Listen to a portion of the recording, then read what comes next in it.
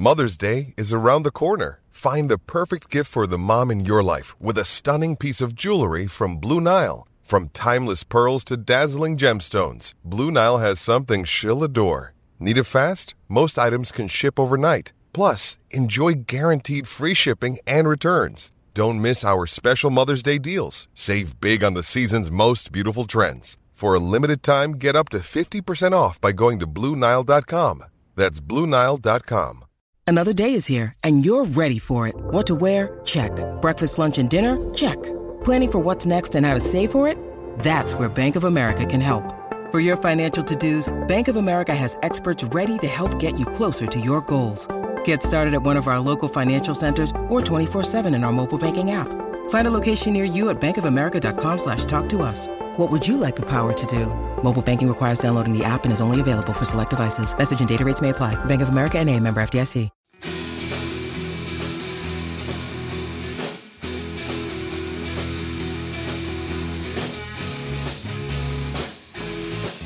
Welcome to United Hour, your one-stop shop for all things Manchester United. I'm your host, Nick. I'm Imran. And I'm Ashwin. So yeah, three of us convening on Monday. We've had a couple of days to try and get over the absolute horrific defeat to Brentford on Saturday. I was actually there, which made it even worse. I took my nephew for his first ever away game. He was so excited. But yeah, I don't think he'll ever want to go again. But no, actually not true. Like, it was one of those days that because we were so awful and the match had already gone by like 30 minutes, the fans actually sang and sang the whole way through because, yeah, there's nothing else left to do at that point. But yeah, you guys were watching at home and probably had a better view of all the horrendous defending than me. You know, even on the last podcast, we were pretty ranty. You were there, Ashwin. We were already in a pretty bad mood after the first game, lack of transfers. So, yeah, I don't know where we're at now. I mean, was this kind of just expected or, you know, I guess it wasn't expected. It was much worse than it could be. But, like, how are you feeling after that, Ashwin? I think it just kind of like, it's not even acceptance. It's more just, at some point, you just can't expect anything different when you have the same. We have players that have been here for so long, and they've all been part of such mediocre teams. So at some point, the mediocrity it's inevitable. And we can say Ten Hag should have played a defensive midfield, or he shouldn't try to impose his tactics when the players don't suit his preferred style of play. And maybe there's some logic to that, but we already know. Even if you have a manager that comes in who will be more, I don't want to say pragmatic, but just more willing to adapt to the limitations of the players at his disposal, that even then the upside of the team is what? Like maybe you'll get Champions League spot if you're lucky. And that's just the standard of the squad because of the talent at his disposal. And, I think, forgetting that part of it, like they just need to refresh the squad so desperately because you can just tell so many of these players are mentally shot. Yeah, I mean, look, there's only 2 weeks left now of the transfer window, so we're definitely going to be having to persist with quite a lot of these players. I mean, how does that make you feel, Imran? I mean, like, look, I'm sure we will still bring in a couple of players. We will get onto the transfers, but most of these players we're going to be with until Christmas at the very least. Well, I mean, you're just kind of in a situation where you hope in 2 years' time, 2 years from now, you'd hope that we have a completely different 11. Or very close to a completely different 11. Pretty much, it's hard because on the one hand you think, well, you always just keep thinking if X player hits form, then yeah. If X player hits form or X player does what we know he can do, then yeah. But it's getting so long now and it's getting the same thing over and over again. It's just, it's just hard. It's hard. It's hard to spot us at the moment. It's hard to back the players. Yeah, I think we all had that kind of, hope it was rather than expectation that maybe a fresh start for some of these players in the summer with a new manager would kind of bring a complete change. And, I've said players like Maguire, Shaw, Rashford, they have performed well for us at certain points in the past.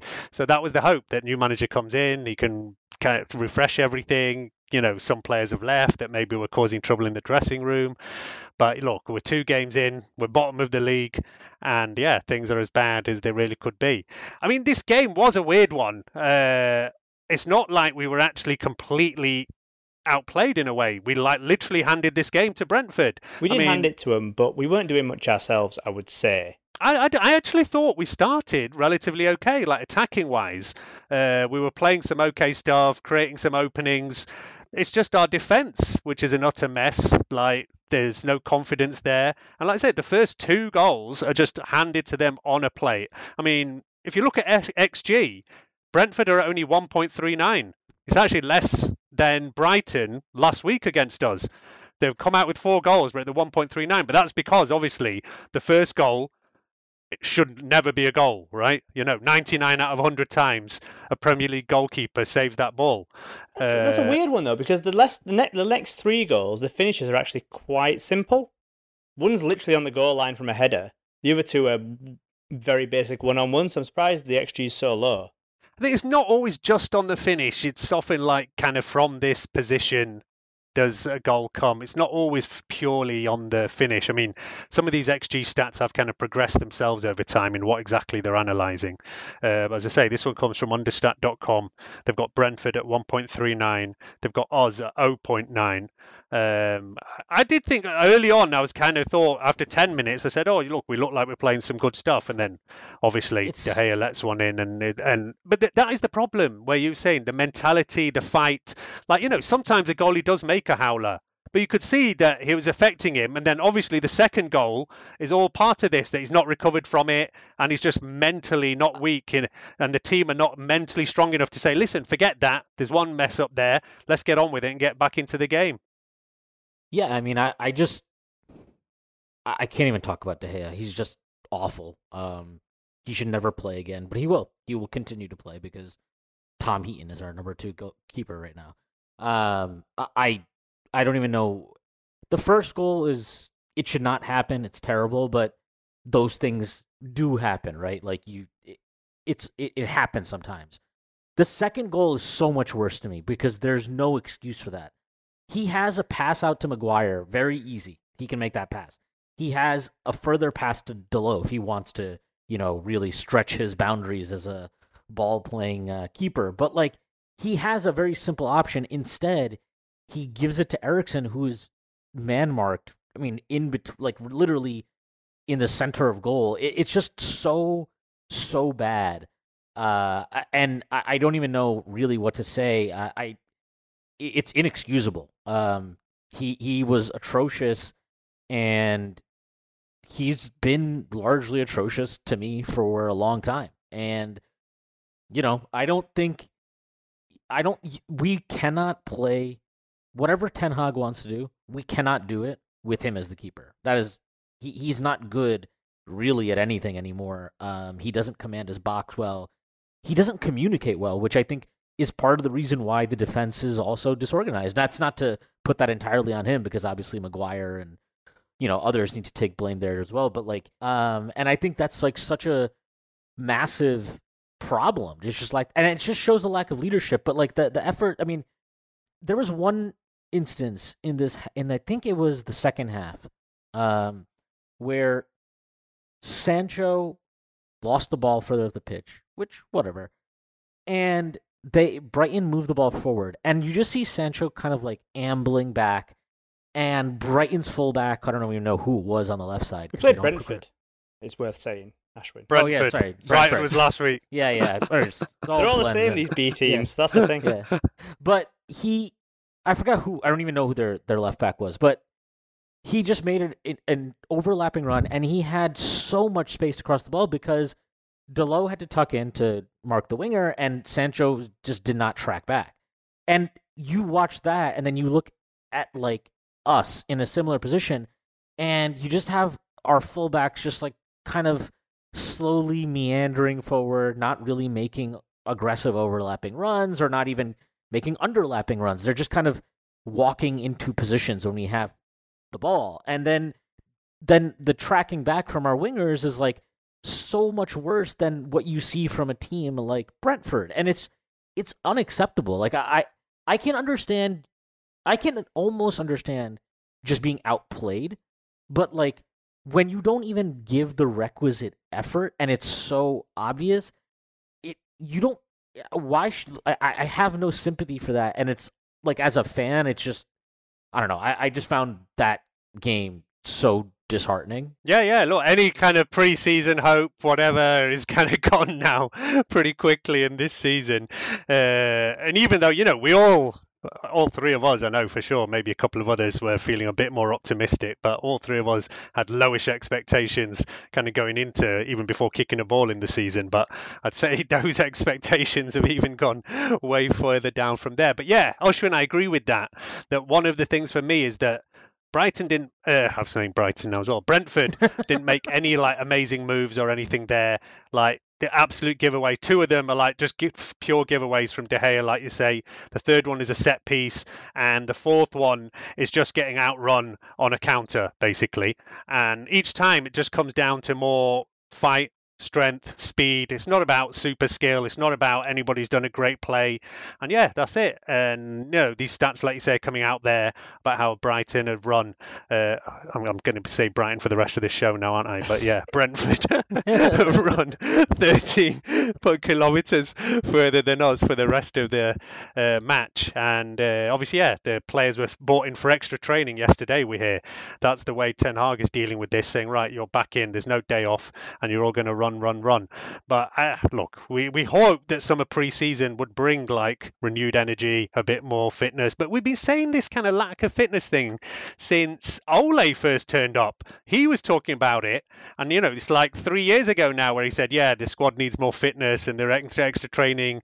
Even Ranić had kind of mentioned it, and 3 different managers come through now and they're still talking about how our players are not fit enough to run like others. I mean, Imran, that's for professional footballers by now. It's just completely unacceptable, isn't it? Well, yeah, it's just. But again, who's surprised? Like, we've been seeing this now for feels like years. Even under Ole's best times, we never really were the running team. We were the counter-attacking team at his best time, and so it didn't even require us to do a lot of running in games. We've never really been the team to outrun our opponents, but now it's getting showed up now. And I mean, we had the reports, like you said, the training where Ten Hag's making us run 13.8 Ks because that's what Brentford run. Obviously, he won't want this. I think it's fair to say through all this, I think most of our ire is aimed at the players. I mean, Ten Hag's, I don't think has covered himself in glory so much, but it's only 2 games, and I'm like, we're all 100% behind him, and he's got a big job on his hand. Yeah, he could have made some different tactical decisions and whatever, but I think his hands are tied, especially with the squad that he has.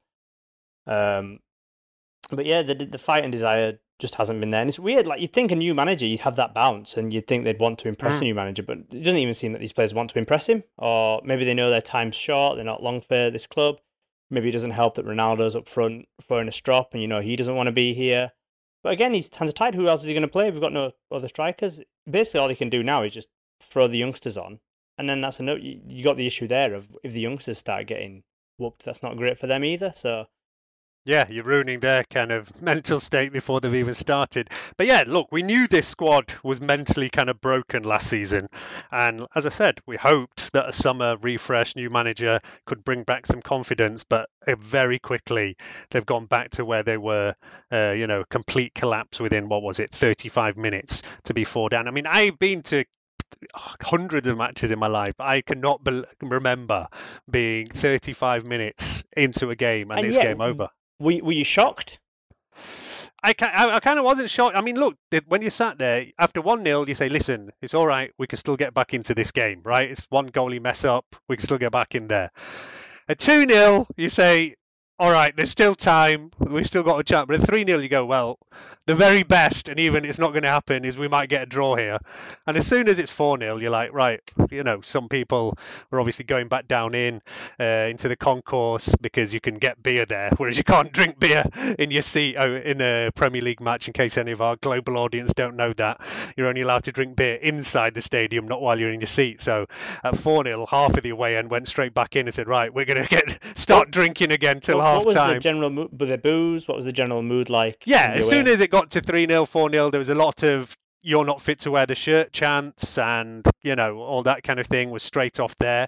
As I said, any quite particular a few players get most of the? No, there was not actually any particular players. It was just at the whole team in general. And like I say, the "You're not fit to wear the shirt" went all around. Quite a few fans, like I said, went in to start drinking.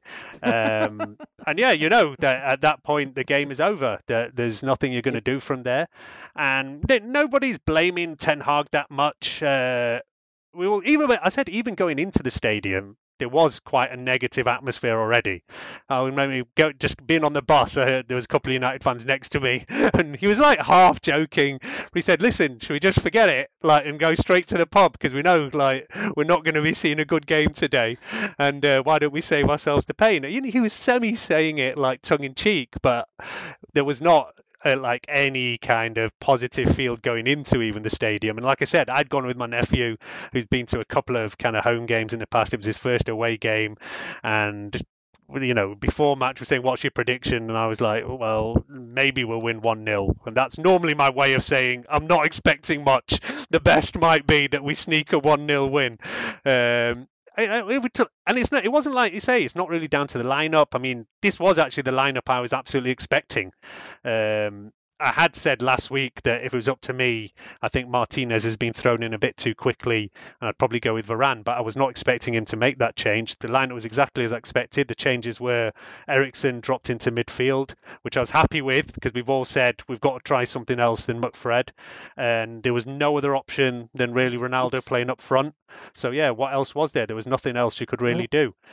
It's also a bit weird because, I know this is, we didn't even really get a chance to evaluate that lineup because De Gea, I mean, as soon as he literally gave away 2 goals that have nothing to do with the lineup or, whatever issues.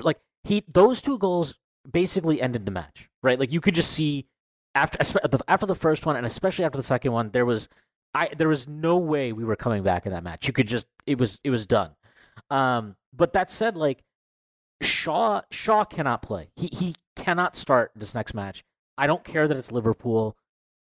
He is not competing, as far as I'm concerned. He is not competing during these matches. I don't know what's going on with him in possession either, because for all of his issues, he's always been very tidy in possession, if not, even though the end product hasn't always been there. Generally, his first touch used to be one of our best first touches in our squad. Yeah, and he just looks, quite frankly, he looks like he's not bothered. He doesn't look fit to me. And Malacia came on, and not that it's a high bar to clear, but he very clearly brought way more energy, application, endeavor in every facet of the game than we saw from Shaw, and quite frankly, from most of the team. He didn't look, he's not weighed down by the failures of the past however many years, right? He's come in. Not yet.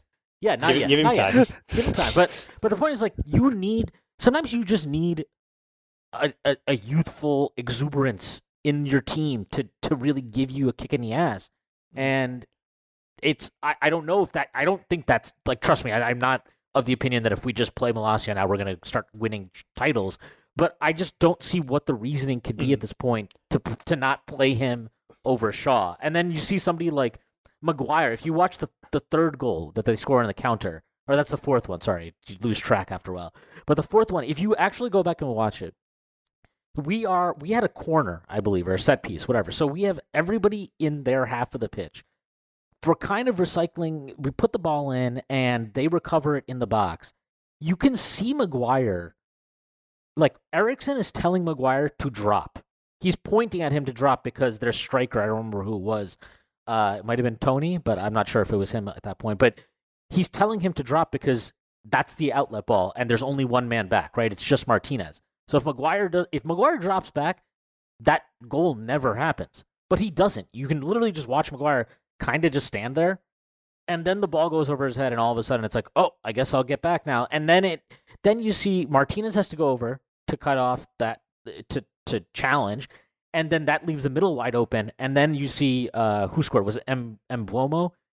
He makes a run, and Shaw is ahead of him and has entire position. And I don't care. I don't think it was just he got outpaced. I don't think he tried. He didn't compete. He didn't even use his body or physicality to try and knock him off. It's so poor. I mean, he is trying. He's trying, but he's just too slow. He's just too slow. That's it. Simple as that. He is trying. I don't think he's trying. I watched that goal like 3 times, and I refuse to believe that he should have gotten beaten. I think it's more just a case of heads dropping. I think once we're... Yeah, I don't believe that anybody's not trying. They're low on confidence, and he's not the fastest player either. But it's not about not trying. But yeah, they're just mentally, they're broken, basically. And what I would say, but I think Malacia will start now.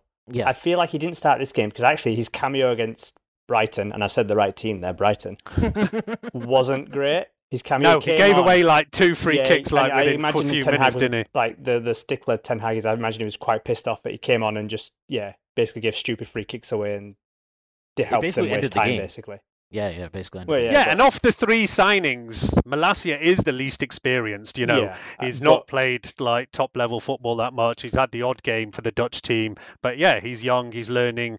Quite different to a couple of the other 2. So I do understand why he's been kind of slowly bought in. Personally, I would also have done the same with Martinez. I don't think he's ready to be starting Premier League football games. I don't agree with all this stuff that he's too small. He can't play Premier League. I just think we need to have this conversation now.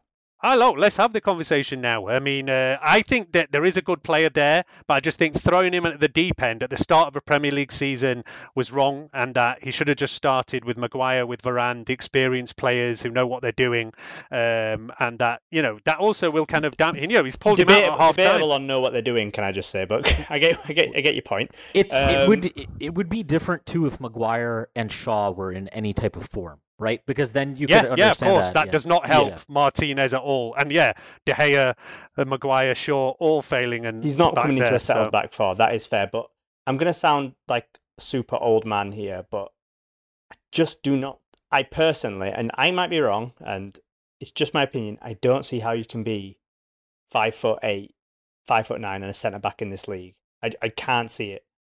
I can't think of off the top of my head of a good example in the modern Premier League of a centre back being that short and being dominant. I think it could be at a team like City, where you have all of the ball, so it doesn't really matter. You don't really have to defend that much. And even when City do defend, they're a bit ropey, but it's fine because they're so good going the other way that, again, it doesn't matter. But I just can't see it. And we obviously heard Thomas Frank say, they targeted like putting long balls down his channel because they think they'd either win that ball or win the second ball. And obviously, so the counter argument is, well, they didn't actually score from any of those things, which is true. They didn't score directly from anything like that, and that's fine.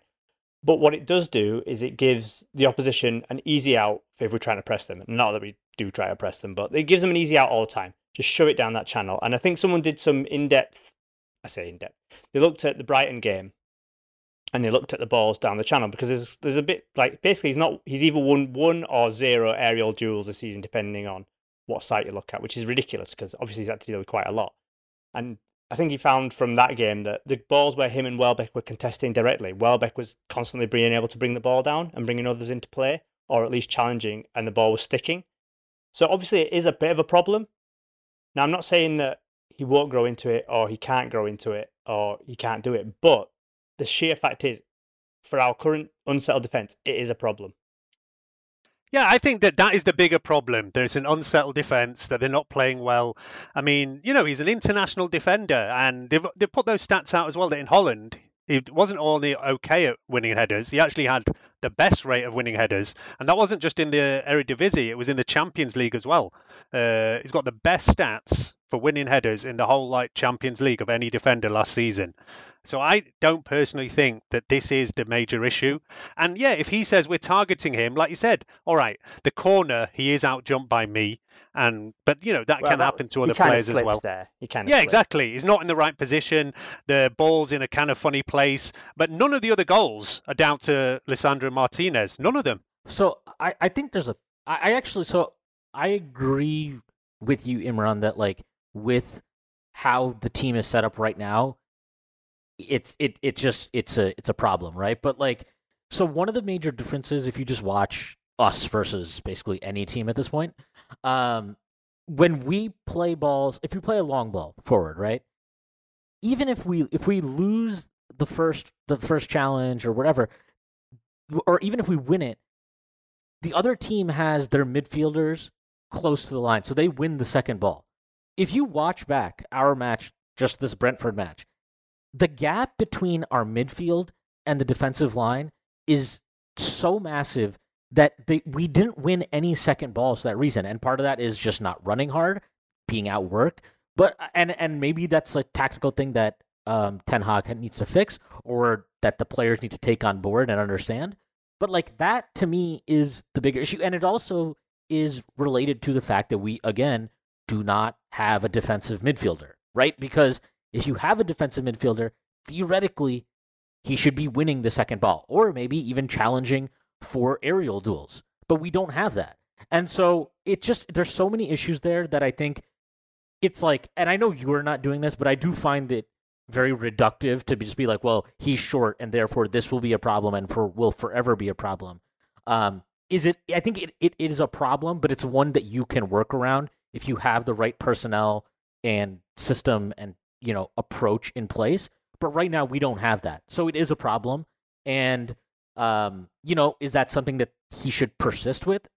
Maybe. I don't really have strong opinions on that at this point, because how the hell can I have a strong opinion on it? I would prefer to honestly just see Martinez play and Maguire to just not, and play Varane instead. I don't know, but it's just really, really, it's like, it's this player who, is new to the league, he's being put in a difficult situation in part because of the failures of our entire ability to recruit properly. And so I don't disagree with anything you said. I just don't know if it's actually as much of a problem in the long term as it might seem at the moment. No, I think long term there could be a future here. Whether it is a centre back, who knows? But it could be. It's just we need to be a lot more settled and not have so many other problems that bringing in a 5'9" centre back brings you more problems. And if we didn't have other problems, we could this is a bit of a problem, but we can sort this out. We're good. Luke Shaw has decided to actually turn up and win some headers, so we're fine. But we have so many problems that you're just introducing more problems. And even for for the third goal, he doesn't contest the header very well. He kind of slips and he kind of messes it up. But even then, what I would say is, if you're a 6'4" centre back, right? If you're Maguire, whatever, heading the ball comes so naturally to you, you don't even have to think about it. You just leap and jump and you've done it. You don't have to think about Ben Mee, because you're just thinking, I'm massive, I'm going to head this, whatever. If you're a short man, like me, you have to overthink it, I guess, or you have to at least consider things that you wouldn't if you're a tall person. That's just human nature. He has to consider more because he's shorter.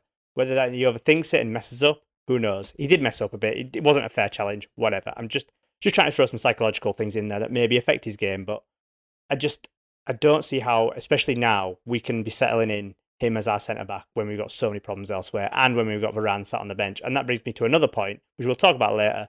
I don't know why we spent £50 million on a defender when we had so many more glaring issues in our team. Yeah, we'll take a quick break there. We'll come back, finish off talking about the match, and then, start talking about transfers and what's going on in the window. See you on the other side.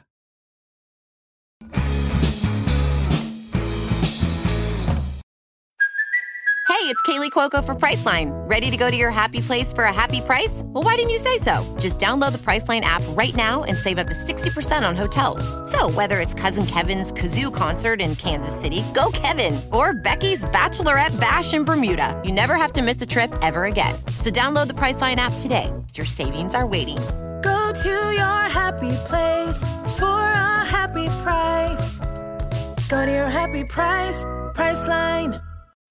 When you need mealtime inspiration, it's worth shopping Kroger, where you'll find over 30,000 mouth-watering choices that excite your inner foodie. And no matter what tasty choice you make, you'll enjoy our everyday low prices, plus extra ways to save, like digital coupons worth over $600 each week. You can also save up to $1 off per gallon at the pump with fuel points. More savings and more inspiring flavors make shopping Kroger worth it every time. Kroger, fresh for everyone. Fuel restrictions apply.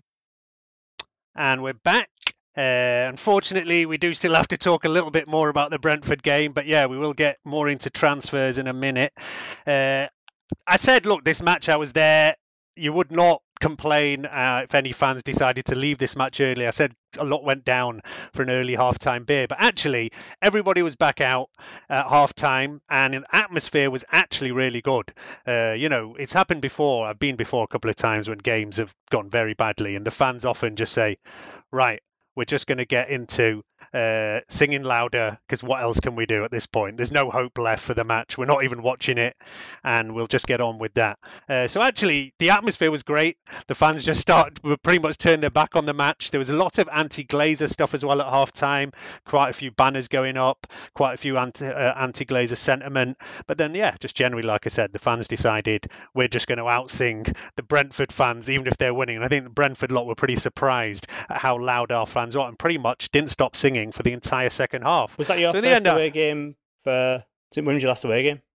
I didn't go to any last season, so then we're going back towards pre-COVID. And I'm trying to think when exactly my last away game was. I do remember going when we lost to West Ham away in kind of Ole days, when it was the first kind of signs of not doing too well under him. So it could have that, and then that wasn't a good day either. And those were the more days where everybody was more depressed, because you're kind of still in the game. They're the ones that are worse, where you still got hope, you're still in the game, so you're watching it, hoping. Whereas here, everybody's like, listen, we're not even watching this match anymore. There's no point to it. We're just going to sing and have a good time, because there's nothing else really left to do. And it definitely feels like it's more apathy and anger now than it has in previous times.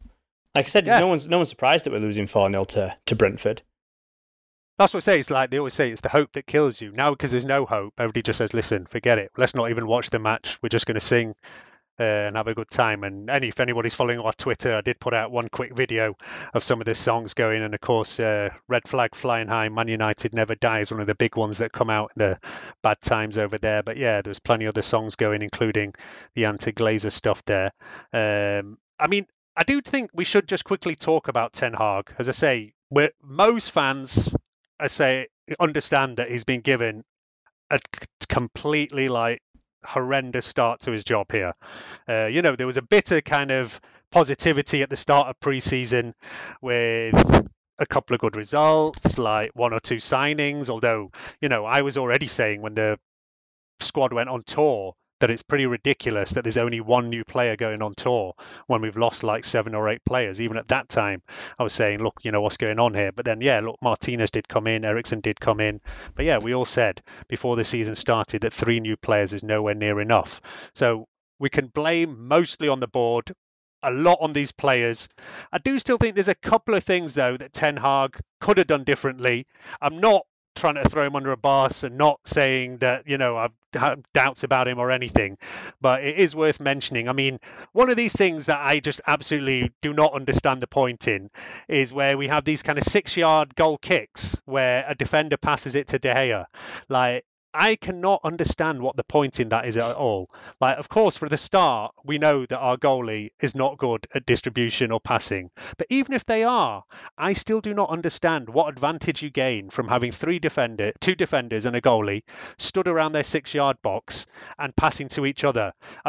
Brentford immediately had 2 players on the edge of our 18-yard box who were just absolutely ready to bomb straight forward at whoever was there. And before we even conceded, there was twice where Maguire slightly dwelled on the ball and got kind of blocked or whatever in the corner. So there was already signs of this kind of high immediate press from them. And for me, I just don't get it. And obviously, Ten Hag abandoned it by halfway through the kind of first half. He just abandoned it completely. He said on the first half that he wants his players to be smart and not just if it calls to boot it. And he also specifically mentioned this, that he mentioned that, I think, and I don't know if this is 100% true or not, I think what he wanted them to come forward because he wanted De Gea then to go long.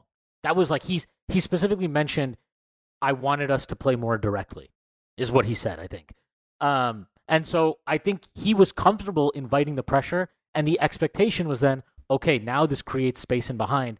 De Gea can go long. Yeah, absolutely. And instead of that, De Gea, does whatever he did. And Yeah, like look, I just think it just shows that I bet that in training a lot of this stuff comes off, but when these guys get in real matches now at this point, they are so fragile. They're so fragile. Like you said, even in the first match against Brighton and against Brentford, right? The first 5-10 minutes, we seem fine. We seem okay. But as soon as one thing goes against us or we don't capitalize on an opportunity, it just completely collapses. I mean, I think, again, in this match, there was an opportunity where I want to say Sancho left it he laid it off to Bruno on the edge of the box, pretty open shot, and he skied it, like.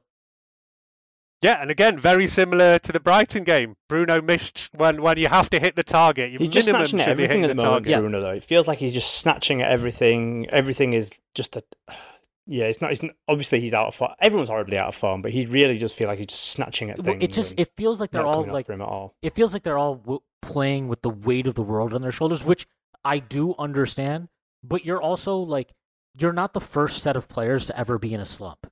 You know what I mean? Like, you have to figure out how to get out of it. And even when you're slumping, there are things you can do to help your team win, right? And working hard is the bare minimum. I mean, I remember, what was it, that one season where Rooney couldn't score for like the entire first half of the year? I think 2010-11. And like, even during that time, I don't think you would have ever watched him and been like, well, he's not giving the necessary level of effort, right? It's like, that is the bare minimum. And I can't get over that, because I just think it's so... It's like honestly insulting to me as a fan, because that's the one thing that is not about systems and tactics and anything or confidence, right? It's just about, do you give enough of a shit to do it? And right now the answer across the board for the most part is no, they don't, and that's really frustrating. Is in the transfer stuff is it doesn't feel like we had a very cohesive strategy, or not. I don't even know if that's. It doesn't feel like we prioritized things in an appropriate order. Where it's like, again, we talked about this in the last pod, so I don't want to belabor this point. But if you were ranking like what were the needs of coming into this transfer window, even I think like all of us would have said center back to some degree is a need, but it is not anywhere near the top of the list. And so for us to go for Martinez is a bit puzzling, although I understand it if that's just somebody he feels he needs to have to implement his style of play. But like, going for him shouldn't preclude already having two midfielders in, right? Like, Eriksen on a free is nice, but you should already have, like, if they want Rabiot, why did we have to wait until losing to Brighton on the first match to even be linked to Rabiot, right? Like, it just, everything comes across, even if this is not true, the perception of everything United has done right now seems extremely reactive instead of proactive. So that's really frustrating for me. And it's frustrating because we've been saying for like 2 years, we need to get in a midfielder. But yeah, to be fair, listen, he knows he needs a midfielder. He chose Frankie de Jong. We know that. It has been his priority. It was his number one priority. There was a fee agreed more than a month ago, so he knows that. It's not new. The only different thing they could have done was, once it was obvious that this deal is not going to be getting quickly, it's not going to be done easily, at what point do you move on and say, listen, that deal is not happening, we need to go for the next deal? And they've waited till the season started, and that is the issue. And now the big problem is, there's obviously stories out there saying Frankie de Jong is not sure about this move. I'm sure after he's watched us lose 2 games horrifically and that we're bottom of the league and we're already saying it's pretty unlikely we're going to finish top 4, if he was unsure about it before, that's definitely not going to help the situation, is it? Yeah, I mean, it's just, I get I think the Frankie thing is definitely on Ten Hag to a certain point. It's just like, he wants Rabiot and De Jong, right? So like, if you always knew you wanted 2 midfielders, then you could have done the Rabiot thing so much earlier, right? It's just, that part is frustrating. And then I think if De Jong had come in, he might have waited to see how the midfielders go before definitely going for Rabiot. But because De Jong has not happened, and we're not sure if it will happen, because we're more or less 2 weeks, slightly over left, they go, listen, we're going to have to get somebody in. And that's the problem. At this point, we now get to panic stations. After you've lost 2 games of the season, after you know there's a gaping hole in the midfield. It's now panic stations time. And this is the problem that we hoped we had a new regime. We had got rid of Woodward, they've got rid of the scouting team, got rid of Matt Judge. We hoped it was going to be a fresh new start, but really it's exactly the same as it's ever been. That we waste half the summer on whether it's Sancho, whether it's somebody else, and we get to the last couple of weeks and start seeing who we can now sign after a lot of, decent midfielders who you might have got in the 25, 30 million range, whether it's, I don't know, Bissouma or a couple of others have moved on, have all now not options. You now see what's left to go for. And in the past, whether it's been last minute signings of Cavani or even going back further, Falcao's and stuff like that, now I guess this season's equivalent is Rabiot. Even Ronaldo last year was a bit of a kind of rushed thing, right? It was like, oh my god, City is going for him, we have to get him. Definitely. And now definitely it's always haphazard. It's always, we thought we were going to get differences now that Woodward has gone, but same shit, different day, That's just and I think then maybe I don't know if we can now say maybe it wasn't down to Woodward. Maybe the problem, of course, as we know, is that above him is Joel Glazer, Avram Glazer, and that ultimately all the decision making goes down to them. I mean, the way I understood it years ago was that, for example, in Fergie days, Malcolm Glazer didn't get involved in any of this stuff. He didn't even know the names of the players. He didn't know how. He just said, "Listen, this is how much money you have for the transfer window. You do what the hell you want." Whereas now, there still needs to be a sign-off from Joel Glazer on every transfer. I think he's probably the type of guy who's micromanaging. He thinks he's playing Football Manager. He's negotiating over 5 million here and there, and I think that's the way it goes. We've heard about complaints about the time difference, that probably Arnold has got some information, he's then have to send it to him, he then has to come back to him, and that's why everything just takes too long. And he probably thinks he's a much cleverer negotiator, and I can wait till the end of the window when we'll get a better deal. And you might save 5 million by waiting that, but by now we've already lost 3 games of the season and the players' confidence is shot. So was it worth saving 5-10 million? No, not at all. And that is the biggest issue, that we're not seeing anything changing. It's the same as we've seen before. They're not. It's ultimately we've talked about everything, right? Like the players and all these issues, but like it all comes back to the Glazers. All of this stuff is like the end game. This is the sum total of their decade or longer than that now. But it's what 17 years, 18 years.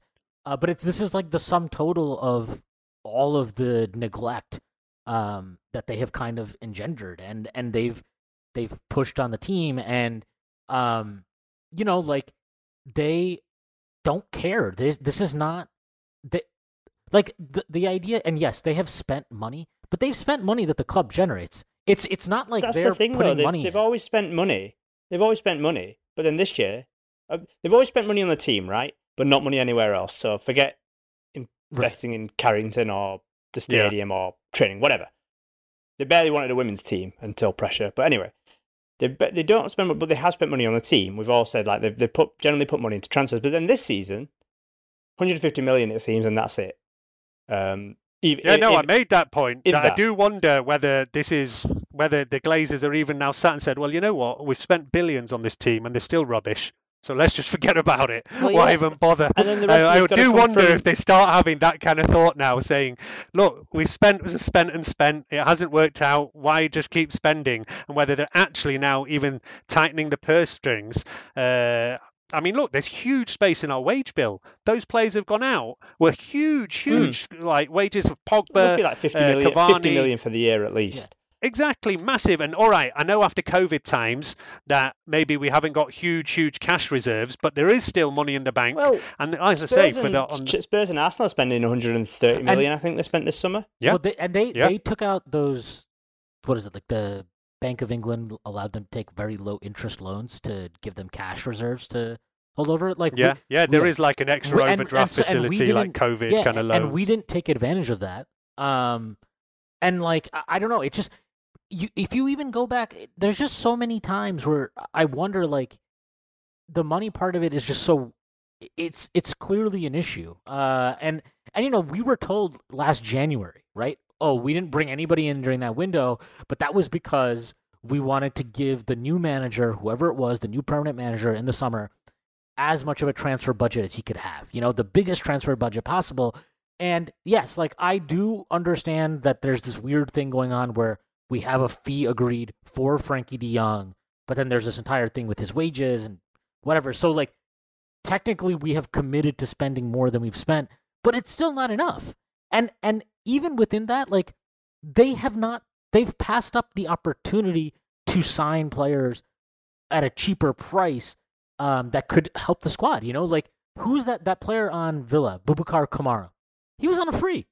He would help our midfield right now. He could easily come in and be an improvement in midfield. That anyone would though. Yeah. Anyone would. Right, anyone and that's my so... point. That's why like I don't think even if they have a budget of 150 million, all this shows is that they are so clueless in recruitment that all they will do is chase the targets that Ten Hag himself puts out there instead of showing any type of, trust in their scouting and all these things that we've been told that they invested. We've redone all our scouting, haven't we? We don't even have scouts, as far as I'm aware anymore. No, but yeah, look, I think that is something that Ten Hag has decided, and I said on the show before that is then up to him. Like I say, if he wants to take that responsibility, he then cannot complain about it. It is pretty clear that Erik Ten Hag has said, I'm not interested in what these scouts have been working on for years and years. These are the players I want. So then why? That's on him. But then, to my point, then you shouldn't hire him. Like I think it's very simple. You cannot empower a manager in the way football is now. It cannot be how it was with Sir Alex Ferguson, right? Like it cannot be the same thing where he just runs. But what we had before though wasn't working either, right? Before we've had a whole transfer committee, and they've come up with the players, and the managers have approved them. Hire people in that position that are the best at that job. Like Rangnick, for all his... That is a fair comment. Even like when we look at there has been a change within the club getting rid of Woodward, but the people who've come in, they're just internal hires. John Murtaugh was already at the club. Richard Arnold was already at the club. Whereas, I think we were all hoping for bringing in the best in class from outside, whoever's done the best job at the next level. And, when Rangnick came in, there was some kind of hope around that he's somebody, has not been the top clubs. He's done a damn good job at your Leipzigs and all that. But, he was only around for 6 months, and seems that whatever advice he gave has been thrown in the bin already anyway. And we're kind of start from square one. I mean, partly, I do feel that this is a lot down to Erik Ten Hag and what he wanted. I'm not 100% sure about it, but it's all the messages I've got about it. I also think that Ralf Rangnick's consultancy was stopped on Erik Ten Hag's sake. Yeah, they have very different approaches to things, and that kind of makes sense. Like you don't want your director of football or whatever to be diametrically opposed to your actual manager, then you're already at a losing start. We do need to get in someone who works within Ten Hag's. And we've done it the wrong way around, but we have a manager now, up-and-coming, promising manager who could take us places, so we kind of need to get someone a structure above him that will work, but we can't allow him also to just find all his own targets, otherwise we'll be Dutch FC after a while. And like I said, I cannot understand why we spend 50 million on a centre-back when we've got like 7 centre-backs and no midfield. But on the other hand, I do understand Ten Hag wanting one of his people in the dressing room almost, especially in our dressing room that's full of leaks and mangy bastards or whatever. So having your own player in there does make sense. All of it kind of makes sense. The problem is it's not joined up. I thought when we were buying Martinez, that's cool. Now we're just going to go buy this midfielder and that midfielder as well. And then it's fine, even though we bought Martinez fairly on in the window, but whatever. I thought we'd still be... But we are going to hopefully end up with 2 midfielders. It looks like Rabiot's going to be one, and if we don't get De Jong, we'll probably get another, I think. It's hard to know, that's the thing. I don't think anyone could really predict what our squad is going to look like come the end of the month. No one's got a clue. Not even... It's been like that so many times before. To be honest with you, has a single clue. And as I say, we're in that panic buy part of the transfer window where we always seem to do all of our shopping. Everything becomes more expensive. People can demand more wages now that they've seen us get dicked twice. The clubs can demand more money now that we're doing it at the last minute. It all just ramps up the costs, and it just doesn't make sense. It's so poor. We should have had a settled squad for the opening. I get if you can't get one like this De Jong thing, fair enough. You can't get that over the line because but of Rabiot could have been done weeks ago if they really wanted him. So long ago. Or buying a third keeper could have been done so long ago. All of this could have been long ago. Right back. Apparently we want to sell James Garner. Why are we doing that today? Why are we not doing that at the beginning of the window? Why are we not saying... I said this. Yeah, the Garner thing actually annoys me because I think that is a player... We should have sold him ages ago. We should have sold him as soon I know. as he got It's 15 million, get him sold, put a buyback in. If he does well, get him back. That's how it works. It doesn't concern me that that is like we would decide to sell him. It concerns me because I think it speaks to he has to raise funds to get the...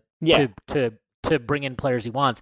And that is about ownership, right? Because they have sucked so much money into this club and never put anything in. And this is a time, if there's ever a time, this would be a time for them to just inject some money into the club to help the new manager get players in and refresh the squad and rebuild the squad. And instead, he's having to make a choice. Like, I don't know if he actually wants to sell Garner, right? But he probably is like, okay, he's the best player I can sell that I can get actual money for that I don't truly believe is going to help me win games this year. And that's just concerning to me because it raises a whole other set of issues with the club. But yeah, I agree. Like, I don't...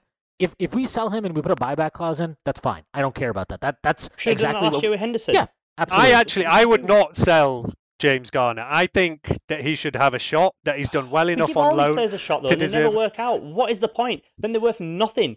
Tuanzebe, let's give him a shot. Now he's worth nothing. Get him. Yeah, no, but the problem with Tuanzebe is that, for one, I don't even think he was given a shot at the right time when he should have been. But then when you send them out on loan once, twice, and they've not done anything on loan, that's the difference. Whereas James Garner has just had a brilliant loan. That is the time you bring a player back in to have a shot at being a first-team player. And especially when, number one, he is a number 6, right? Number 2, he's just had a damn good season. He's broken into the England under-21 team. I mean, and we're seeing that Fred and McTominay are struggling. In the first match they both played, he took one of them out. In the second match, he starts with one, takes one out at half-time, brings the other one in, and, still no kind of improvement really there. I mean, listen, just give him a shot. The only problem now, and, we will get onto this, even though I don't particularly want to talk about it, is that our next match is Liverpool at home. So, yeah, it's not really the time to start throwing the kids in because you might mentally scar them for the rest of their career. So I think the advantage, though, of what Imran is saying, if you sell him and put a buyback clause in, is the team that buys him. Like, when you send somebody on loan, that team isn't necessarily motivated to make sure that player gets game time and develops, right? If that player they feel can help them immediately produce results, then they'll play them. But they're not just going to give them game time to develop them for another club. If you sell him to that team and put a buyback clause in, that team is motivated to play him because now he's an investment for them. And, basically you allow him to develop on another club's dime. And then if he does become good, you can bring him back. If he doesn't, who cares? You sold the player for a profit. So I think like that is the value of doing. I mean, that's what Chelsea's done effectively pretty well. City do it, Liverpool do it. They all do it. Yeah, it's just a more productive way of, and you know what it also does? It also just juices your finances in the short term and gives you an opportunity to and like bring I always that say, player back the number long-term. of youngsters that actually make it at this club is so minimal that you might as well get money for them because it's more than likely that they're not going to make it. I mean, Garner, I like Garner. I watched him quite a bit last year. I think he's a decent player. Do I think he's good enough? I think he's definitely good enough to play in the Premiership. Whether that's at United, I'm not sure. I do agree with you, Nick. He's probably better than McTominay, and he definitely deserves a start over him. But at the same time, when you're looking at getting the maximum amount of money for players now, and ultimately, we shouldn't be playing McTominay or Garner. We should be having new midfielders in who are doing that job anyway, which I think we probably will do with Rabiot and other De Jong, other person.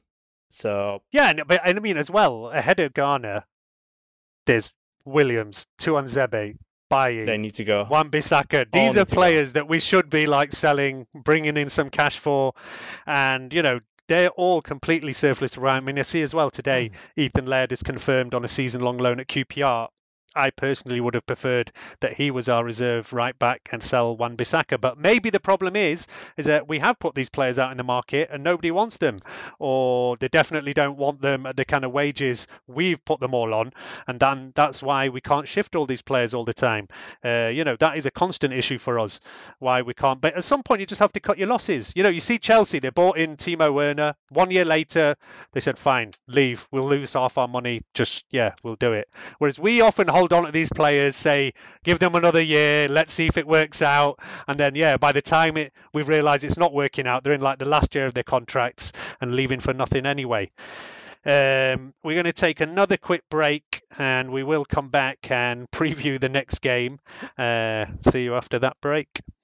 Step into the world of power, loyalty, and luck. I'm going to make him an offer he can't refuse. With family, cannolis, and spins mean everything. Now, you want to get mixed up in the family business. Introducing The Godfather at ChumbaCasino.com. Test your luck in the shadowy world of The Godfather slot. Someday, I will call upon you to do a service for me. Play The Godfather, now at ChumbaCasino.com. Welcome to the family. No purchase necessary. VGW Group. Void where prohibited by law. 18+. Terms and conditions apply.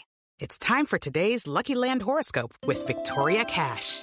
Life's gotten mundane, so shake up the daily routine and be adventurous with a trip to Lucky Land. You know what they say. Your chance to win starts with a spin. So go to LuckyLandSlots.com to play over 100 social casino-style games for free for your chance to redeem some serious prizes. Get lucky today at LuckyLandSlots.com. Available to players in the U.S., excluding Washington and Michigan. No purchase necessary. VGW Group. Void where prohibited by law. 18+. Terms and conditions apply. All right, so we're looking forward to the next game, Monday night. Liverpool coming to Old Trafford. There has actually been some stuff going around Twitter saying empty Old Trafford.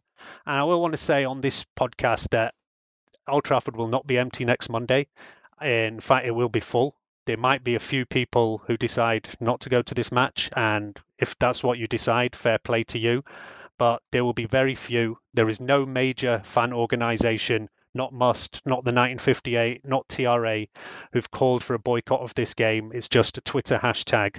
So if you're at home and you're thinking about, should I go to this game or should I not, go to the game. There will be a pre-match protest. Join that protest. I think there might even be things that get organised for happening within the match over there. So look out for those kind of details. I think 1958 are pushing a lot of this stuff at the moment. So see what they're talking about. But there will not be a boycott. There will not be an empty stadium. So if anybody is expecting that, you're going to be disappointed. My issue with empty stadiums is it's so unrealistic. It's so unrealistic to get 70,000 people who have paid money for a ticket to then lose that money. And it's easy to say when you're not going to the game. Exactly. But it's harder when you've actually spent the money and you're going to the game. What is actually what would be a better thing to do? I think some Spanish club did this. You just get everyone to stay silent for the first 10 minutes of the game, regardless of what happens.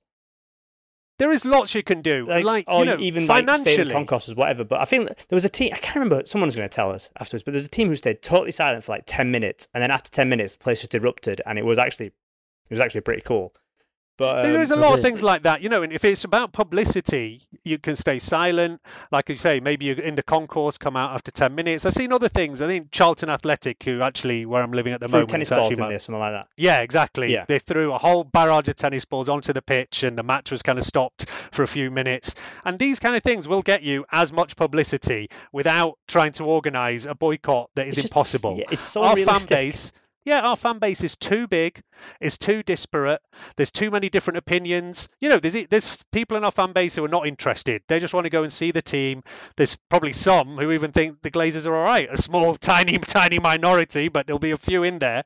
And even these kind of messages about boycotts, the message doesn't go out that well. People think, this going all around Twitter, it's big, but it's not. Not everybody's on Twitter. Not everybody knows about these things.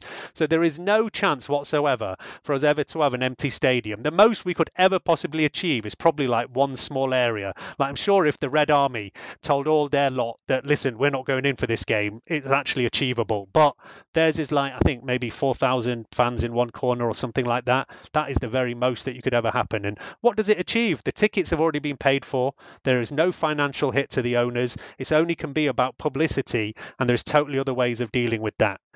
So look, like I say, once we get that out of the way, we unfortunately do actually have to talk about the fact that we're playing Liverpool. We're at our lowest ebb. I don't think we would ever have played Liverpool in our histories when we were bottom of the league. I don't know. Somebody might go and look at the history books and remind me about 1970 something or another or something like that when we got relegated. It's possible.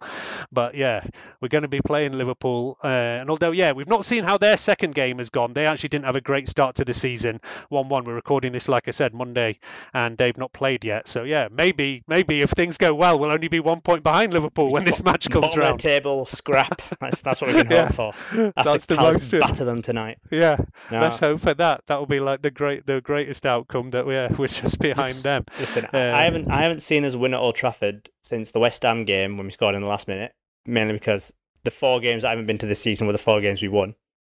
I am going to the Liverpool game, so we are not winning that game. Guaranteed. I mean, look, now, yeah, again, let's talk about Ten Hag. He obviously has his style, and he wants the players to play his style. We saw Ranić come in and do this, and within a month, he abandoned it when he realised these players cannot do what I want. So my option is just to go pragmatic. Do we think Ten Hag is going to stick to his guns and see if these players can do what he wants? Yeah, totally. Or do you think... He has all the power now. Ranić had 0 power. He probably had less power than anyone ever has, because it was announced that he was going to be in, and we all knew he was definitely going to leave. He had 0 power. Right, Ten Hag is an actual manager, has an actual contract with years on it. He has a remit. He has power of signings. We know that he has power of signings at the moment. We know we're going to bring players in, so he will stick with his system. And if you don't like his system, you've got to get out. And I think we're going to see it. Honestly, I think we'll keep playing it until these players either get it through their thick heads or they're out the team. And they've got to improve. And that's ultimately why we wanted new bodies this season, because we wanted new bodies to challenge these players. Like, Ronaldo, is he underthreat his position? No, he's the only striker we have. Sancho and Rashford, no one behind them. Our next winger is Elanga after them. I mean, that is crazy when your next winger for right and left wing is Elanga after Rashford and Sancho. It's like Elanga and Garnacho, right? That's wild. It is wild that there are backup wingers. And both them two are just, Rashford obviously gets a lot of stick, but my God, Sancho is terrible. Sancho is a terrible Yeah, I think he's actually been quite lucky to avoid a lot of flack. He has not been good at all. He's like, it's all of them, but it's all. That's the thing that you can concentrate on any single player. And he's just like that. At some point, you need to show a bit more determination than he's shown. So that's for sure. Yeah, Marcus Rashford has done very well for this club in the past. At this point, Jadon Sancho has never shown anything for us, and we're more than a season in now. I think the thing for me about the Liverpool match is, I can't tell you how many times I've been like, well, all I'm hoping for is to get a reaction. We have not seen a reaction from these players in over a year and a half now. It's kind of crazy to think that this is the same team. And I know that there was no fans in the stadiums, but went an entire season unbeaten on the road. And how many comebacks do they have that year? Right? It's just it's crazy to me that it's the same team, because there's just none of that. And I don't think that's just about, oh my God, fans are back, and now these are professional football players who've done this, throughout they've played in front of thousands and thousands of people many times in their careers. So I don't think it's just about that. It's just a complete drop in mentality and commitment, and it's just I'm really honestly not. I am terrified of what could happen against Liverpool, because I don't have any faith that they will have a reaction, because they haven't shown it in God knows how long. I can see him going quite defensive in a way. I don't know if Ten Hag doesn't play 5 at the back, and I think a lot of people are calling for 5 at the back with Varane, Martinez and Maguire, but it's not something that he normally does. But I can see Varane coming back in at the very least. He needs to. He actually looked all right when he came on. He has to play. I think he's our best centre back ultimately. I think because he's playing, I think Malacia can therefore play, because we don't have the height issue that we're getting into. I'm starting to sound like such a heightist today. Yeah. But then what? Fred McTominay again? Does Van der Beek come in for a shock start? I mean, Bruno has No, to I play. think he sticks with Eriksen in midfield. Even though the Brentford match went badly, I do not think there's no way we can sign Rabiot and get him starting. I don't know. He might. I don't think he might. I guess he has been playing for Juventus, so it's not like he's completely unfit. And his comments after the match. I mean, he said everything you could possibly say, short of the players I have are shit. He said something like he should have just said that. Yeah, he should have. But he said something like, we need to add quality. We need to get players. Like he basically was just saying like, I can't do anything with this set of players. So I do think if Rabiot was announced tomorrow, I kind of think he would start. I really do. But the thing is, well, I mean, there's something today about Rabiot. Looks like it's nearly done, but I mean, who knows with us? Could take another year. We have to call America. They have to call us back. The difference in time is too much as we're experiencing. It's amazing we can now. even talk to you, Ashwin. To be honest with you, yeah, that's true, Ashwin. We don't have a difference in time, right? We make this work. But yeah, how do these guys struggling? I mean, maybe they should hire us, but it's because we're all billionaires, you know. Yeah. It's baffling how we are run, but yeah, I don't see us having anyone new in before the game, just because I'm pessimistic. I don't see us being able to. I mean, it would be. I mean, just throwing in Garnacho. I would, might even be a if bit we don't. nice. All right, say we don't have anyone new. I would not start with Fred and McTominay. No. I would stick with Eriksen. Whether it's McTominay, whether it's Fred, it's like roll a dice. Like, you see, yeah, flip a coin. One of them is better at this, one of them is better at that. They're both going to be poor at passing. We know that. I think the actual thing I'm very interested to see is Martial's back in training now. I'm very interested to see if he starts Ronaldo or not, because there's been a lot of reports now coming out since that match the last couple of days that they are concerned Ronaldo's behavior hasn't been great in training, and apparently there was a report today in The Athletic from Laurie Whitwell that Ronaldo has actually kind of openly argued against the type of high press that Ten Hag is trying to implement, which I think is like I can almost understand and not sympathize, but I can understand Ronaldo doing whatever he wants to do in terms of just like trying to get his way out of the club to go to a Champions League team.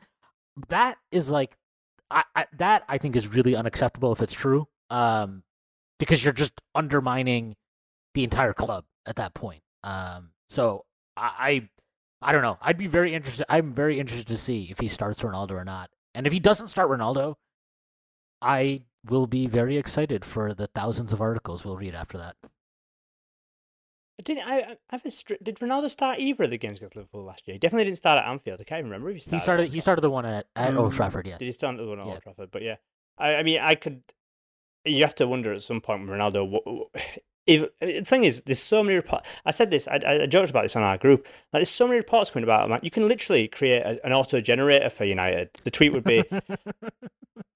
Someone like insert X would be Ten Hag, higher ups, Murtaugh, whatever, is unhappy with insert Y, Shaw, Ronaldo, pressing, tackling. It could be anything, literally, and you could tweet that, and it would be, yeah, that's probably true.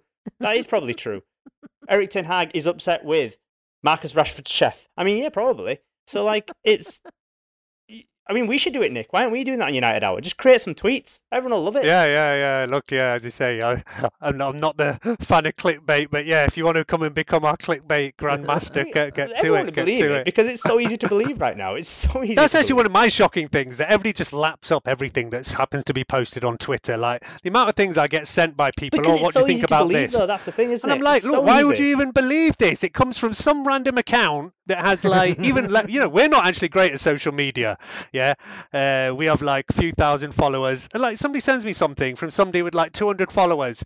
Look what this guy's saying. I'm like, why would you even send me that? Who the hell is this guy? It's just nonsense. Like, even if it's like comes from an actual journalist, like more than 50% of the time, I think it's probably nonsense. So I don't know why people lap up every little thing they read online. Because ultimately, we are in the murk, and we are in such dire straits that these things are so easy to believe. And obviously, there is things going wrong at the club. The club isn't all right, because otherwise this wouldn't be happening. There is lots of things going wrong at the club. And if you tweet something, that it's going to get lapped up, because there is obviously a lot going wrong. I don't think, as bantery of Arsenal have been for however long. I don't even think Arsenal have reached this level of. It's gone past banter now to people just. I watched our game with the Leeds fan. He didn't even take the piss out. No, I think Arsenal did actually have an even worse start to the season last season. They lost their first three. Didn't they lose their first 3 games? Yeah. Well, we'll join them. Yeah, I mean, I think it's easy. It is very hard to see a way out of anything other than just like finishing mid-table right now. Potentially as a high watermark. If we get the right players in. Right. If these players book up their ideas, then we can. But yeah, I get what you mean. Yeah, it's just No, as we say, Arsenal are the example. They had an awful start to last season. They still went pretty close to top 4. They did ultimately mess it up at the end, but they were pretty close to it. So yeah, the season is not gone at all. If we still bring in 2, hopefully 3 like quality players, like the season is not a write-off yet. I think 4's are probably asking a bit much by this point. 2 midfielders, a forward and a right back. And we need a goalkeeper as well. So that's 5 players. 5 players in 3 weeks. I was worried that optimistic Nick had left, but he's back. He's back. Yeah. No. We're only 2 games in. We're only 2 games in. Like, if we can look, if De Jong comes, if Rabiot comes, get some kind of striker. Our season can still win at the moment. Oh, we're gonna get Icardi. Flipping heck. I'm excited for the dressing room with Rabiot Collate and a bunch Icardi. of dicks, basically. God. Hope we can get Arnautovic in too. No, at least that one's a write-off now. But yeah, look, I'm not even going to ask for your predictions from the Liverpool game because, let's just forget about predictions. But yeah, we're basically not looking forward to it whatsoever. Look, but whatever happens, we will be back after that game. You will hear us. You will hear our thoughts. We did actually have quite a few comments on Red Cafe this week saying we've been too negative. I think most people are normally used to me finding the silver lining somewhere, bringing some kind of optimism. So yeah, I think people have been a bit surprised that it's quite downhearted all the way. I think again, it's worth reiterating that it's mainly our ire is pretty much all focused on the players and the owners, the players and the board, and the board. Yeah. I think. Yeah. I feel like we're all behind Ten Hag. Yeah, I can't even bring myself to care about things he's messed up because you hired a manager who has a very specific style that he wants to implement, and I'm sure he was clear about that when they interviewed him. And then your transfer window has been so far below what needed to be done that I can't. How can I blame him when it's obvious he's been let down? Exactly. So yeah, I think that's probably where we'll finish off today. Before we leave you, I do want to give a shout out to our sponsors, Manscaped. Head over to manscaped.com, use the code UnitedHour20 to get a discount there. They've got all sorts of different things on there. Check out their kind of tools, which is the Lawnmower 4.0 body groomer, weed whacker, nose and hair trimmer. They've got the Plow face razor. There's some stuff over there I don't know about myself actually. And again, like I say, we'll have to go and hit up Manscaped because we're overdue getting some new merch from them. They've also got all sorts of kind of what they call the formulations, crop preserver, which is their deodorant, body wash, shampoo, all sorts in over there. So yeah, head over to manscaped.com, the code UnitedHour20 and see what you can find there. Do also just want to give the usual shout out to check us out on Twitter, which is our main social media. We are also on Facebook and Instagram where we post a bit over there. And yeah, big thanks as always to our Patreon subscribers who keep supporting us out there. We will get some competition and some merch out for you guys pretty soon as well. But yeah, I think that's probably it for now, and we will see you back after the Liverpool game next week. Cheers, guys. Have a good one. United Hour is part of the Sports Social Network, edited by Imran Laher, and our theme song is by Ancient Feelings. To get in touch, please follow us on Twitter, United_Hour, or email us at unitedhour@gmail.com.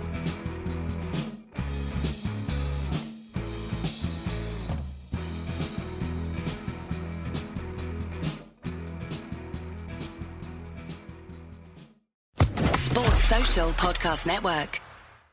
Hey guys, it is Ryan. I'm not sure if you know this about me, but I'm a bit of a fun fanatic when I can. I like to work, but I like fun too. It's a thing. And now the truth is out there. I can tell you about my favorite place to have fun. Chumba Casino. They have hundreds of social casino style games to choose from with new games released each week. You can play for free anytime, anywhere. And each day brings a new chance to collect daily bonuses. So join me in the fun. Sign up now at ChumbaCasino.com. No purchase necessary. VGW Group. Group. Void where prohibited by law. See terms and conditions. 18+.